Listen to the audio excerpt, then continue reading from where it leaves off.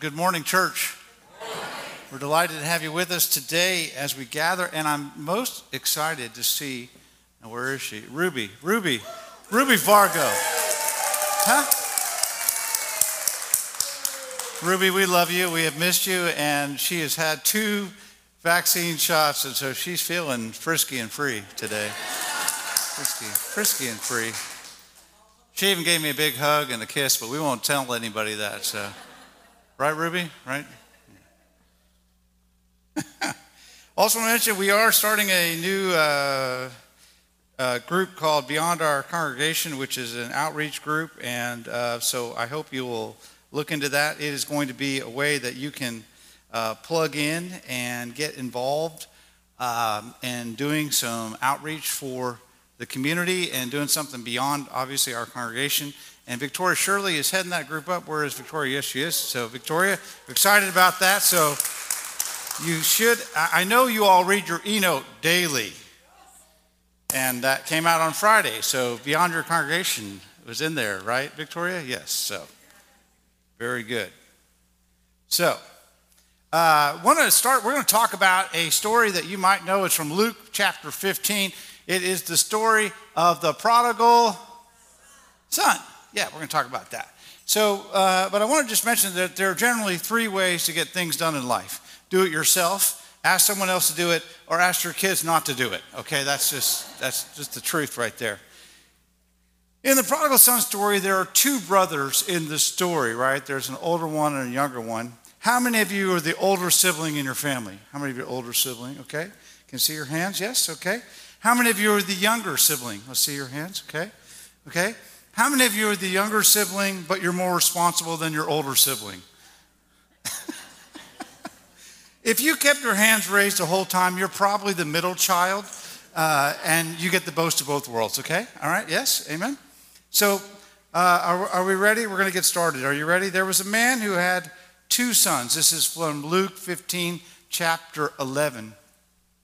And what you need to know about this father is this father loved both his boys very, very much, okay?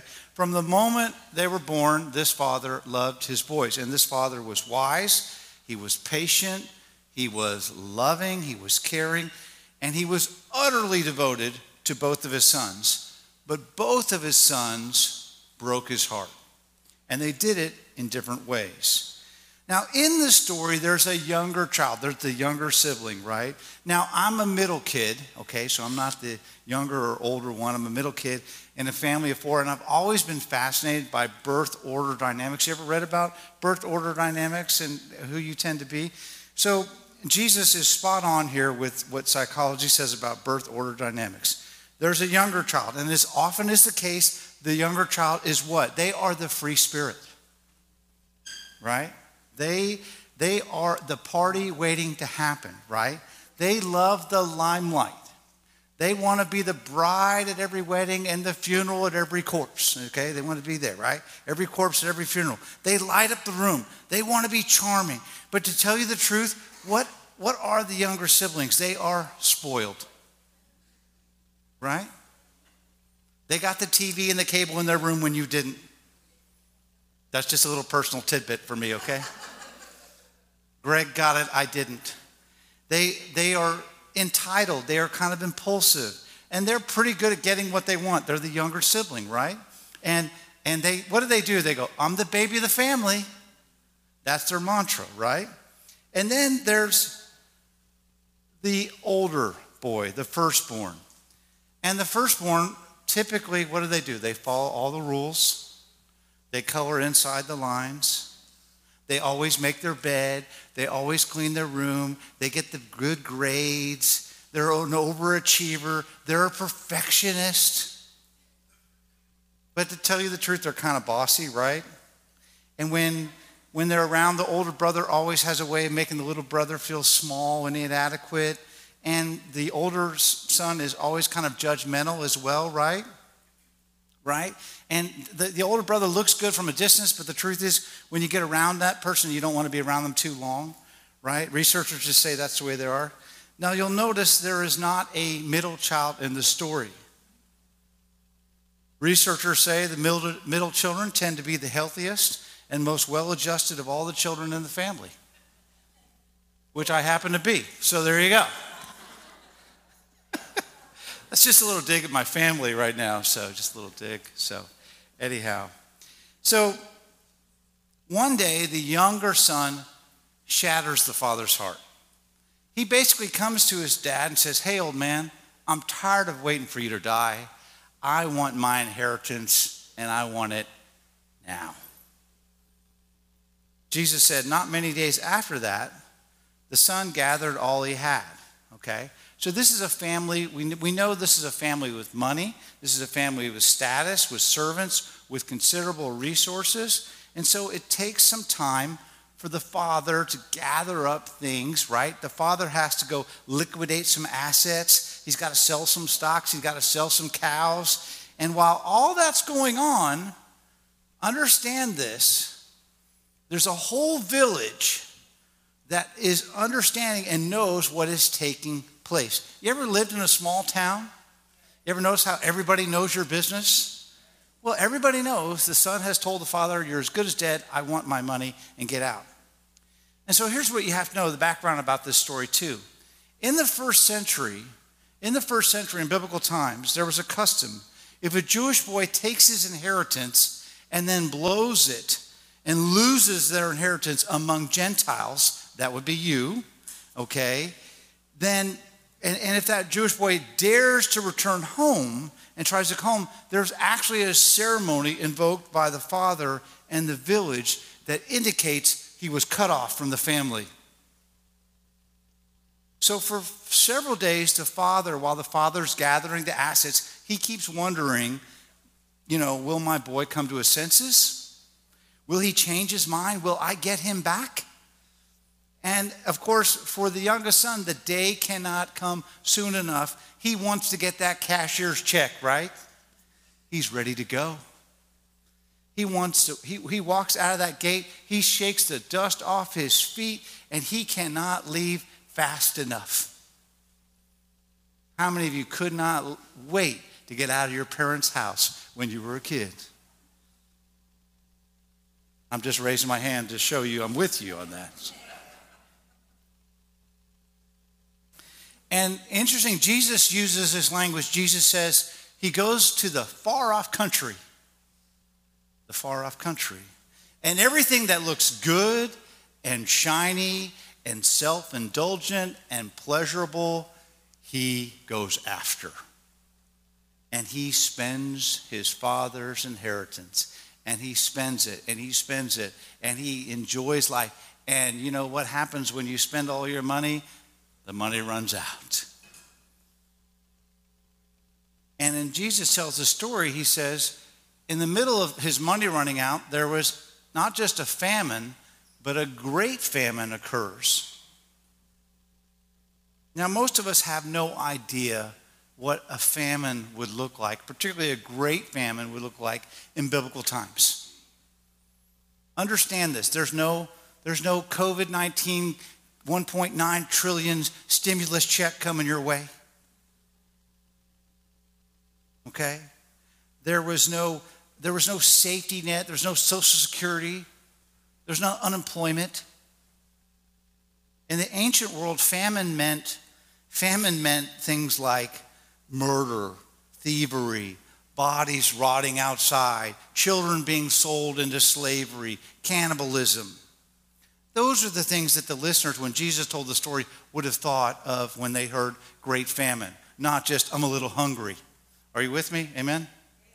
All right. So all this is going on.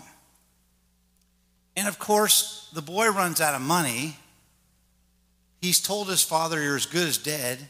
He does not want to go home because he knows, again, in the Jewish tradition, if he blows his inheritance among the Gentiles, which he has done, if he dared to try to go home, the entire community, the entire village, which knew what happened, would gather upon his return.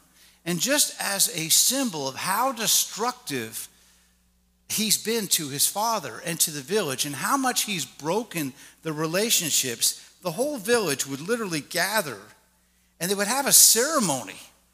And they would take a pot and they would say, this was your relationship and that's what you've done to it. And I just woke up half the congregation.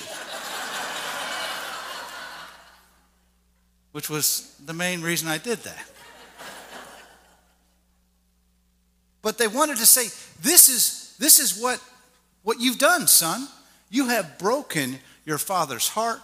You have broken the trust of the community, and you have squandered and broken everything. So this is what you're left with, son. And the son knows if he returns home, the community is going to gather, and they're going to do that in front of him as a way of saying, hey, you're still cut off. And just so you know this ceremony is called the kazah, which is Hebrew for the cutting off. Everyone say that, kazah. That's what it means. It's you are cut off. And they had a ceremony, and this is what they did. And truthfully, if I were to ask some of you, there are some people maybe in this congregation or watching online who know what it feels like to be cut off. Who knows what it feels like to be broken. The youngest son knows this is what's waiting for him if he returns home. And that's why he stays away even when there's famine. And of course, he even ends up, feeding pigs, something a good Jewish person would never do. Because he doesn't want to go back to the kazah. He does not want to face what is about to happen. But he finally cannot take it anymore. And so he says, I'm just going to brace myself. And I'm going to go home and I'm going to tell my father that I don't even belong to be your son or deserve that, but I'll be your servant and I'll try to work my way back. But he doesn't anticipate something that Jesus says happens in the story. Because in this story, the father is out scanning the horizon every day, and he's looking for his son. He's looking for him to come back. And I don't know if you know this, but have you ever been able to tell who someone is from a far off distance just by the way they walk? Now you think about this. This old man saw that young boy take his very first step. He knows that walk. And those steps belong to his son. He knows that boy. And Jesus says, while he was still a long way off, his father saw him and had compassion on him.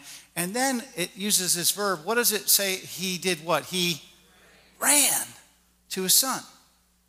Now, when Jesus tells this type of story, some of the people that were gathered around listening to the story, some of them start to cry because he's really describing God.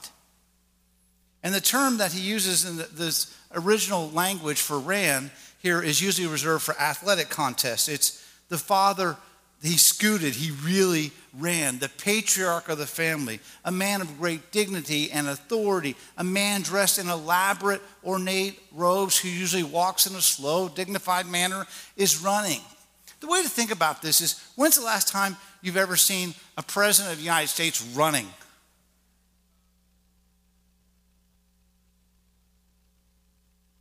I didn't mean for the discussion to get political. The question was, when have you seen a president anytime in history running? I don't remember. I try to think of a modern day example. Anyone remember the old movie actor who's quite good named John Wayne? John Wayne was, among a lot of things, he was famous for his walk. And you could actually Google the John Wayne walk. And I actually asked Jonathan to put this on the screens there. We're going to show you the John Wayne walk. When he was at first in the movies, John Wayne did not like the way he looked, okay? And so for years, he practiced in front of a mirror to walk like a really cool, unthreatened, tough guy. So now I've been practicing at home, and so this is how it goes. Pilgrim. Pilgrim. No, not so much, but this is my hat. And I love this hat because it was given to me by Renee's parents. And it's from Curtin. It's a Catalina hat, homemade. And I love the insignia. It says, if you find this hat, you'll know it's not yours because it says, like hell it's yours, this hat belongs to Reverend John Roberts. True story right there. So there you go. Pilgrim. Anyway, Renee told me not to do that part of the sermon. She She said, "You're going to look stupid." And I said, "Yeah." I said, I look stupid every week, so that's okay. But the point is, for a father to run would mean he'd have to gather up the hem of his robes. He'd have to gather them up, and actually just run. And this is shameful. He's exposing his bare legs, something you didn't do as the patriarch of the family. This is humiliating, a father running. And this might be something a slave would do, but the patriarch of the family? Why? Why would he run? Because he cannot stop thinking about his broken son. And he wants to get to him. And he knows that, hey, if the village gets to my son first, it will mean kazah. They will do the ceremony. It will mean he was cut off. And if they get to him first, it will mean humiliation and brokenness and shame. So he's literally outrunning the village to get to his son because he wants to get to him first. Right? Have you ever wanted to tell someone some news before someone else told them some news? Yeah. And he's thinking, I can't let this happen. I've got to get to him before anyone else. I've got to be the first one to get to my boy. And that father picks up his robes and he runs. And that father takes on the humiliation that should be his son and lets it fall on him. And this, of all the twists of this remarkable story, this was probably the most unexpected twist. We don't hear it because we don't understand that this is a father who's running towards a sinner. This is a father who runs towards his home. See, there's no judgment here, right? The presence of judgment almost always guarantees the absence of love. Think about it through the lens of marriage, a friendship, someone you work with. It is virtually impossible, I have found, to love someone and judge someone at the same time. I try to remember this rule. If I'm judging someone, I'm not loving them. You cannot judge someone and love someone at the same time. And the father's running to help his son, not to judge his son, but to love his son. The community wants kazah. The community wants to run and judge him. The father wants to run and love him. You see the difference? And you ever notice the people that judge almost never help? And the people who help almost never judge? That's because judgment creates a line. Judgment creates a line that, I'm better than you, or I'm smarter than you, or I'm more righteous than you, than the person who needs no help. But help knows such no line. It just knows how to help. And when Jesus taught on judgment, not only did he tell us not to judge, and he told us, remove the mass of timber from your own eye before you tried to find the speck of dust in someone else's eye. But then he showed us the purpose of removing the speck from someone else's eye. It is to help them. Right? So the Christian purpose of stepping into someone's life and someone's world is not to judge them, but to help them. And if you're not trying to help, don't bother. You're going to make it worse. So this father does what no father would do, and it's because that father has never quit loving that boy. And that boy, no matter how far he went from home, never quit needing his father. And it's called, in our Bibles, it's called the parable of the prodigal son. But this could be the parable of the resentful older brother, but it really is the parable of the father who loves, the father who runs. It's the story of the running father. God is so filled with compassion for you that whatever distant land you have gone in, when you take one step towards him, he picks up his robe, he bares his legs, he humiliates himself, and he runs towards you. Not with judgment, but with love. This is the good news. This is where we get excited as a church. Somebody say amen. That's a cue. When I say that, that's your cue to say amen, okay? See, this is what God was doing in Jesus. Jesus is running to his rebellious children. So the father gets to the boy, and of course the boy has got the prepared speech, right? I'm going to be your servant.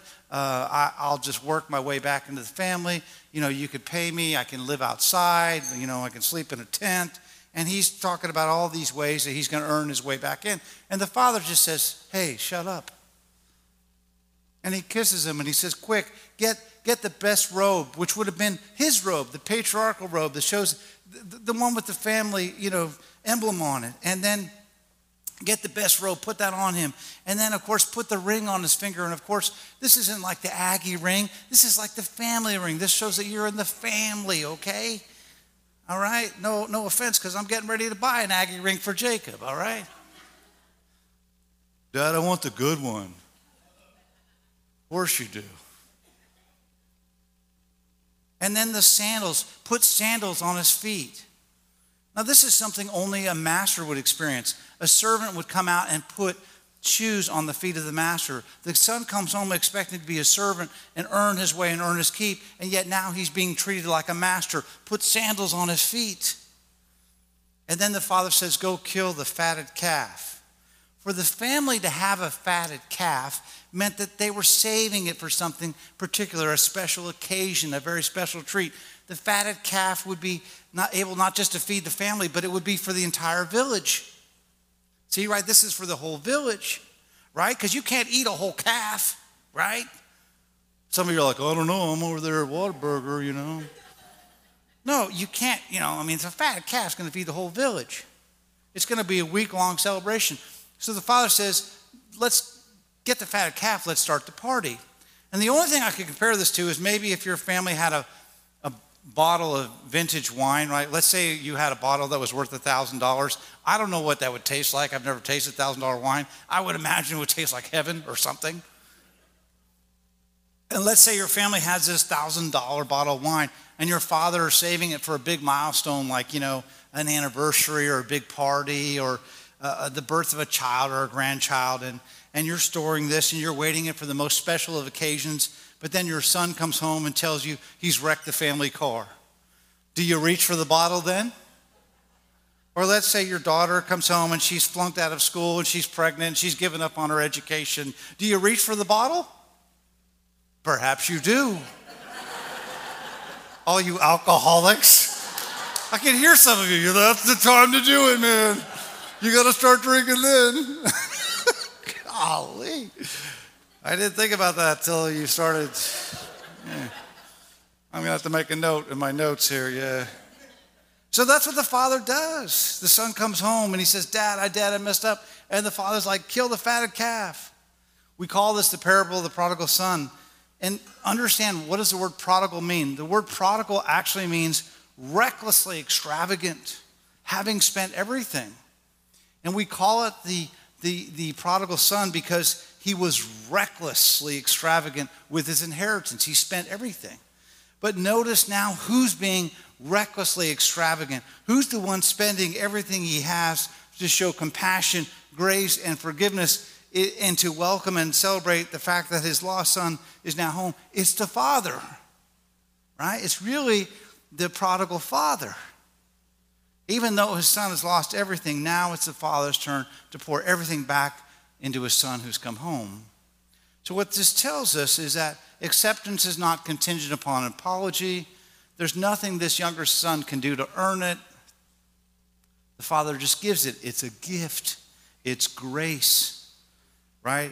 And he brings out the best robe and he kills the fatted calf. And there will be no kazah. There will be no cutting off. There will be a party. We're going to have the fatted calf and I'm going to feed the village. But the story doesn't end there. Sometimes we want to end the story there. Sometimes there's more to the story. And a lot of times we talk about how we don't understand what God is like and what scriptures are like. But this is just a simple message about coming back, right? Because we're in this series about coming back to God. And this is a message about coming home to God. And maybe you've been in a far-off country. And the far-off country is not necessarily a geographical location. It can exist in your own heart. You can be 1,000,000 miles away from people in your heart, right? Yeah. Maybe you've been 1,000,000 miles away from God, or you've been selfish, or you've been less than what you intended to be, or you've made bad choices, or you've cheated, or you've stolen. Maybe you've been involved in a lifestyle that would make everyone in this room, would just make you blush if they knew. Well, you can come back by coming home. So often people think I got to clean up my act first, right? I've got to butter up God with some good works or some good deeds or some kind of track record. But no, you just come home by the grace of the Father because he's the God that runs. Nobody earns their way home. You just come home. And this is where we say, this is good news. Amen. A young girl grows up on a farm outside of Traverse City, Michigan. And her parents do not much care for the music she listens to, and they do not much care for the tattoos that she got or the clothes she wears or that nose ring. And she does not much care for her parents' church or her parents' values. They have another argument. She locks herself in a room, and the dad knocks on the door, and she screams, "I hate you." And that night, at 3 a.m, she decides to run away. And she ends up in Detroit, where she's much lonelier than she anticipated. She meets a man who drives the biggest car she's ever seen. He gives her a ride and buys her lunch, and he gives her some pills that make her feel better than she's ever felt before. And the man with the big car, she calls him boss. He teaches her a few things about what men like. It's a side of life she never knew. And she has parties and glitz and glamour and money and pills. And so she enjoys it. She goes to work for him. And things are good for a while, and life is good. But after a few months, she gets sick. And it amazes her how quickly the boss man that she used to love turns pretty mean. Before she knows it, she's out on the street without any support or any money or no place to live or no car or no money, and she's all alone. And she still turns a couple tricks at night, but all the money now goes to support a drug habit. And somehow those drugs don't make her feel as good as they used to. And she begins to feel less and less like a woman and more like a little girl who's lost and scared. And her pockets are empty, and her stomach is hungry, and her eyes are filled with tears. And she begins to whimper and say, "God, why did I leave? My dog back home eats better than I do." And she knows more than anything she wants to go home. So finally she gets up the courage to call her dad, and 3 straight calls go to Dad's voicemail. And she finally leaves a message. She says, "Dad, it's me. I was wondering about coming home. I'm catching a bus. I'll be there about midnight tomorrow. If you're not there at the bus stop, I'll just get back on the bus and keep going." So 7-hour bus ride home, she's preparing the speech over and over again. "I know it was my fault, Dad. Please forgive me." She hasn't apologized for anything in years. And she comes to the bus stop in Traverse City bus station, and the driver announces, 15 minutes stop, 15 minutes to decide your life.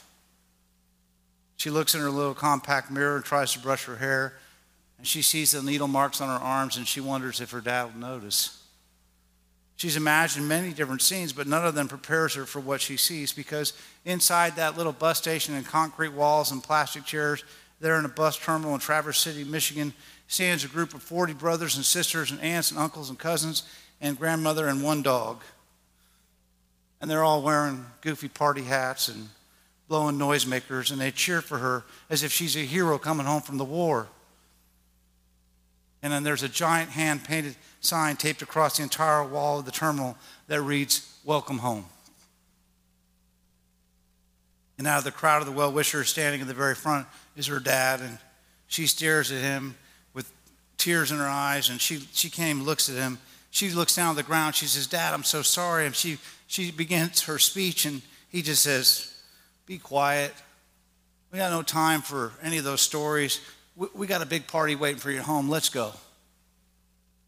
So Jesus tells this story, and if you think of the father in this story, and you think of a father that's 100 times better, 1,000 times wiser, and 1,000,000 times more loving, and you get just a little echo of what God is like towards you and how much God loves you. This is a father who says, you can come home. You can do that today. Maybe you're like the younger brother, and you've made choices that have messed up, and you've goofed up, and you're so ashamed, and you're guilt-ridden. You can come home. Amen? This is good news.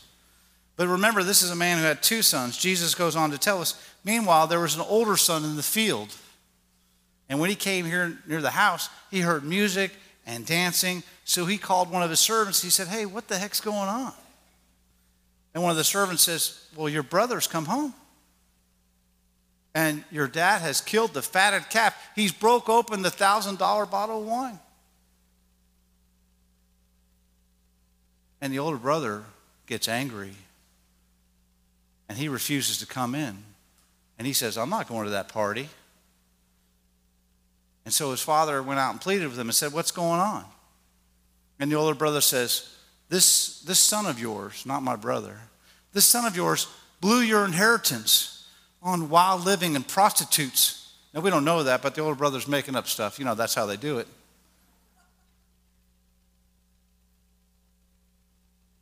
And yet, here you are, you welcome him with a party. You kill the fatted calf. You never even got a goat from me. All these years I've worked for you, Dad. All these years I've followed all the rules. But this son of yours squandered your wealth on prostitutes, and you killed a fatted calf for him. The older son is full of judgment. Judgment is always grounded in arrogance. That's because a judgmental person almost always carries with them a sense of condescension. I would never get myself into that situation, Dad. That younger son should be as good as I am. Or poor, stupid you, right? Judgment always says, I'm better than you. I know more than you, and I'm superior to you. No wonder people run from judgment. Very few people get judged into life change, right? I judged them right into change. Most people get loved into it. Do you think the older brother ever prayed for his younger brother? No. You think you ever stop and pray for the people you judge? For the people you hate? For the people you dislike? You know, the people you hope are not your roommates in heaven? What? How did you get in here? There's a connection between judgment and prayer. Judging someone and praying for someone are pretty much mutually exclusive. You can't pray for someone you judge because you're actually not for them. Sure, you can pray about them, right? God help them. But again, your prayer won't be grounded in humility. It might be grounded in arrogance or anger or superiority, but not grounded in humility and love. And I don't think you ever truly pray for someone you judge. And conversely, if you want to stop judging someone, pray for them. It's impossible to judge someone and pray for them at a time. So the father says back to the son, my son, everything I have is already yours. But we had to celebrate because this brother of yours, he was dead and now he's alive again. He was lost and now he's found. Now everybody's listening on the edge of their seats. And remember, these are religious people Jesus is telling this story to. And will the older brother come back into the party? We are not told. It's a cliffhanger. It's to be continued.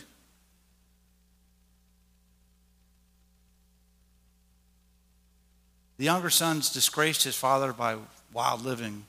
The older brother has disgraced his father by refusing to come to a party and joining the village and celebrating that the son's come home. But remember, this is the father's party, right? He's hosting the party. But the older son's refused to come home, and so now he's disgracing the father. And the father comes out to retrieve him and says, come back to the party. And the older son is arrogant with the father and speaks to him in a way that if I had ever talked to my father this way, I wouldn't be up here preaching right now. I'd be dead. All these years, Dad, I've slaved for you. I've done everything you commanded me to do. I have obeyed you completely, yet never once did you offer me a goat so I could celebrate with my friends. Now, he uses the term goat versus fatted calf because a goat in those times was worth about 1/10 of what a fatted calf was. So you didn't even, you didn't give me a piece of chicken. You gave him steak. I don't know if you noticed, but steak's more expensive than chicken. The older brother is not only upset, he's being sarcastic and speaking to his father in very disrespectful, demeaning ways. Look, you never even acknowledge any of my righteousness or my goodness. And this is the way he responds to the older son. The father says, hey, look, you've always been with me. Everything I have is already yours. So we have two sons that are lost here. The younger son was lost because of bad behavior and immorality. He lost everything. But the older son is lost too because he's separated by his good behavior, by his self-righteousness, and by his moral fortitude. He thinks somehow he deserves grace and more favor and more love than the older brother. The older brother is lost in his own self-righteousness.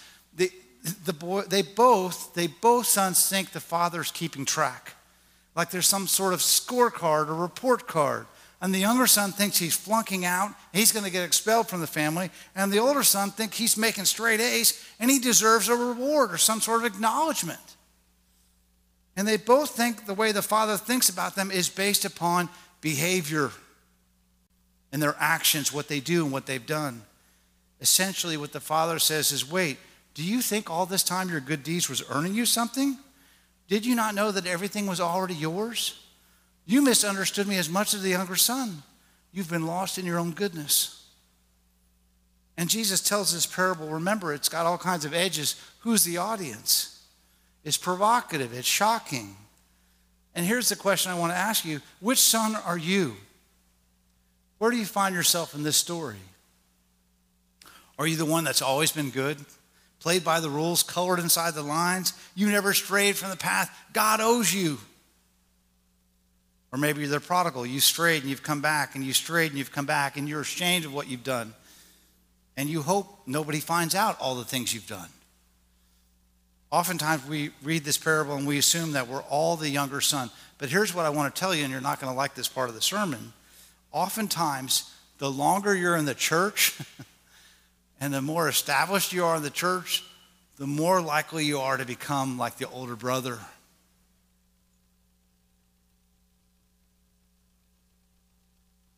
Why is Pastor John spending time on those new people? Don't they know we have paid the bills? We support this church. He should be spending time with us. Look at the way they're living their lives. Look at how they're dressed. I remember one time I started this service. It was at St. John's here in Corpus. It was a New Life celebration, and it was a crazy service. It was wild. It was like, in fact, Donald played in the band. Remember that? It was a crazy service. It was a night service. It was just crazy because Donald was in it, right? Yes. And there was a lot of people that showed up, tattoos and tank tops and flip-flops. And it was actually, by all means, reaching people. And there was this older lady that showed up at the church council. This is not in my notes. She showed up at the church council. She stood up, the admin council. She goes, I want you to know I came to that. And this is a true story. The very first service, the music was so loud, she ran out screaming with her hands over her ears. Ah! Oh my God. It's the devil's music. So whenever Renee says to me, if she's not part of the service, she says, how did it go? I said, no one ran out screaming. That has become the sort of the litmus test for my services from then on. So she stood up in front of the church council. She said, I want you to know I went to that Sunday night service and I saw people with tattoos and I saw people with nose rings and someone wore a tank top. A tank top. And there was a woman with a tank top with no bra on. Oh my God. Mini skirts. Oh my God. She says, it looked like Pastor John had dredged the ditches of Corpus Christi to fill up our sanctuary. I said, thank you for the biggest compliment I've ever received in my ministry. I didn't mean it that way. Well, there's a bunch of prodigal sons in church that night, but she was the elder brother. She didn't even see it because she was so full of goodness. And the way she dressed, the way she looked. You understand what I'm saying, church? So it's funny. I mean, if you think God doesn't care about what you're going through life, and you think God's distant and aloof and impersonal, and you think I can never have a relationship with God, and I should just stay off of the far-off country, that's a mistake. And if you think God is keeping track of your good deeds and he's putting a star on your sticker chart every time you go to church, God's not doing that. I'm doing that, okay? God doesn't do that. I do that. But if you think God's looking at you and smiling every time you put an offering in the basket, and put an offering in that plate, God's not keeping track of that. I'm keeping track of it.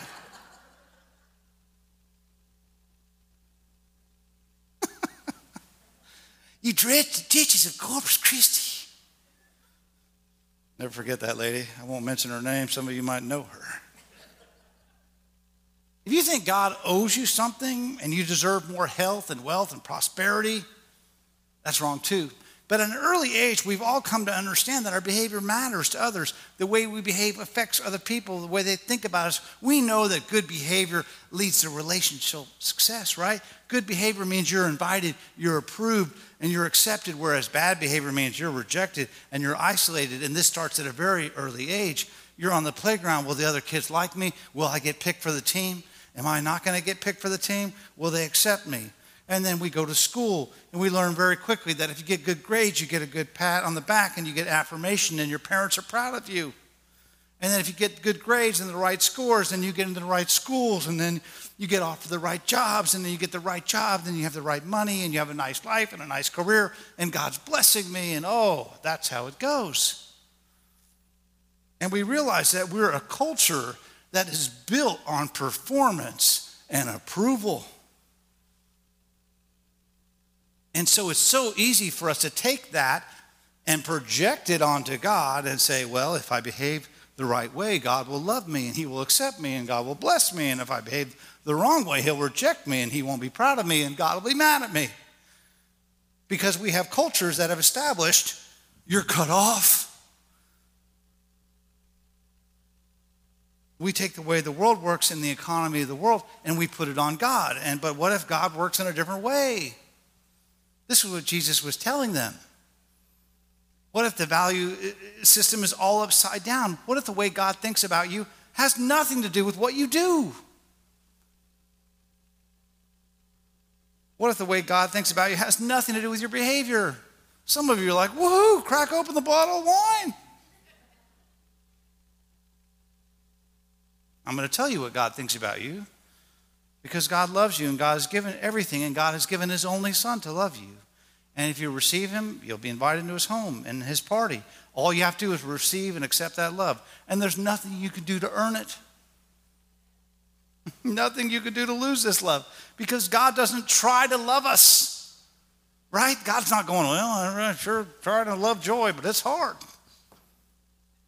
Dave, quit shaking your head, yes. God is love, 1 John 4:7. That's who he is. And our only response is to accept it and welcome it into our lives. I'm not sure I've communicated this well, but I'm almost done, so I know you're excited about that. Drag the ditches of Corpus Christi. I was so excited when she said that to me. I knew I was reaching people. When you get accused of reaching the prodigal sons, that's a good thing as a pastor. You know, even human fathers want their children to know that they love them. And when my kids were little, I used to tuck them in bed and I'd say a little prayer with them. I'd do what my mom would do. I would say a little prayer with them. And then I would say to my kids, you know, remember, I don't love you this much. I don't love you this much. I don't love you this much. I love you this much. I would do that with my kids. And so one time in New Braunfels, we had a pool in our backyard, and Renee and Jacob and I are at the pool. And Zach went inside to get a popsicle. And he was being a little ornery with us, being a little prodigal son-like, and we were not getting along with him really well. And I was, scolding him, and I told him he couldn't go get a popsicle. And he said, I'm going to get a popsicle. He didn't care. The wrath of God was coming. He was going to get that popsicle. He went inside and he got that popsicle, and I was yelling at him from on the porch. I said, get back out here. Do not get a popsicle. Your mom did not say you could have a popsicle. Saith the Lord. And he opened up the freezer and he got himself a popsicle. And he came outside and he goes, I'm locking you out. And he turned the knob on the door and he shut the door and he locked that door. And I said, you better not have locked that door, son, because I'm going to whoop your little holy booty. But he locked the door, and he thought it was funny. He's out there and laughed and ate his little popsicle. And I tried to pick the lock, and I got a credit card, and I'm not a very good thief, and I could not get in my own house. And Renee's like, well, you're going to have to call a locksmith. You can't break the window. And I said, I'm going to break the window. You can't break the window. That's more expensive. Call a locksmith. So we had to call a locksmith. So the locksmith comes out, and $150 later, we're back in our house. Zach's sitting there with popsicle all over his lips, staring at me. And I start lecturing him, and I start yelling at him, and I start tearing into him because he should not have blocked the door. And he looks up at me. You know, he's like 5. And I'm just reaming him. And Renee's like hitting me like, that's enough. I'm like, well, you paying for the lock? And he says to me, I'll never forget it. He looks at me after I've been lecturing him for 10 minutes. And he goes, Daddy, do you still love me this much? I said, no, this much.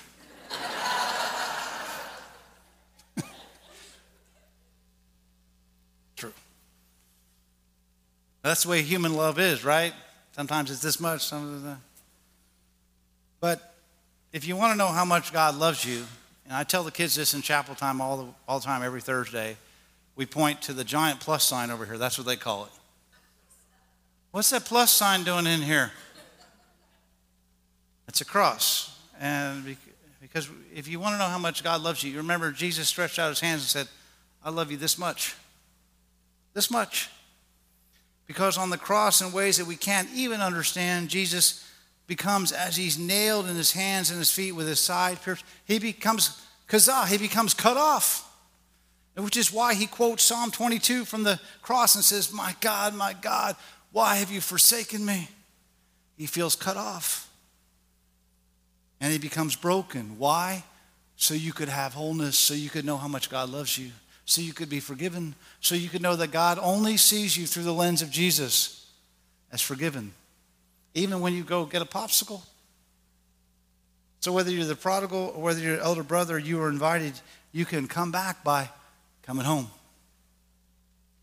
Let's pray. God of grace, we give thanks for this time to come together and remember the Father's love and remember what that's about. Help us, God, to know whether we're the prodigal or the elder brother, we're invited.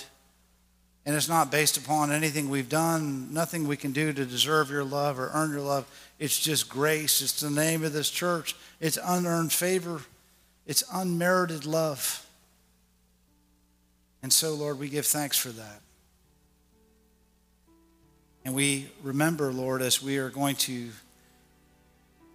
share in the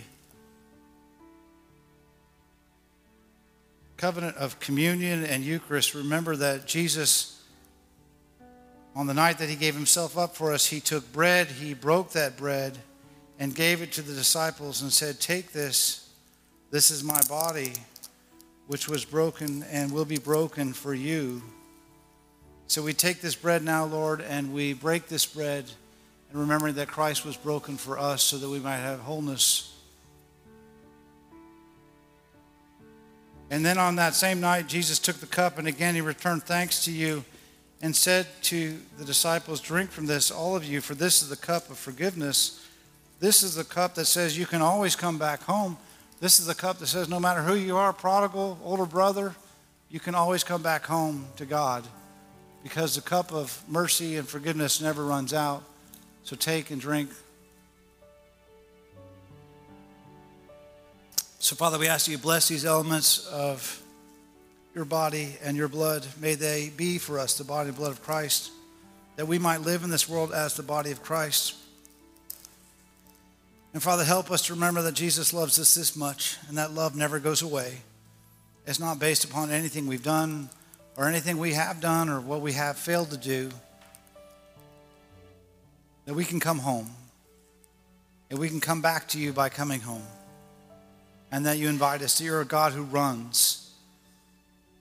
Not to be the village that judges us and cuts us off, but to be the God who forgives us and loves us and welcomes us. So, Father, I pray that everyone will know that they are welcome, that you love them, and that you don't try to love us, you just are love. Help us to receive that love. And help us to give that love. And help us to walk out of here not as people who judge based on how people look on their outer appearance or whether they've squandered their inheritance, but just people who love. People who say, hey, there's a big party, and God's the host, and he wants you there. And when we get surrounded by that love and filled with that love, then the change happens. Then the transformation happens. So, Father, help us. We pray these things in the name of Jesus, the one who taught us, as we say now together, Our Father, who art in heaven, hallowed be thy name. Thy kingdom come, thy will be done, on earth as it is in heaven. Give us this day our daily bread. Forgive us our debts, as we forgive our debtors. And lead us not in temptation, but deliver us from evil. His kingdom.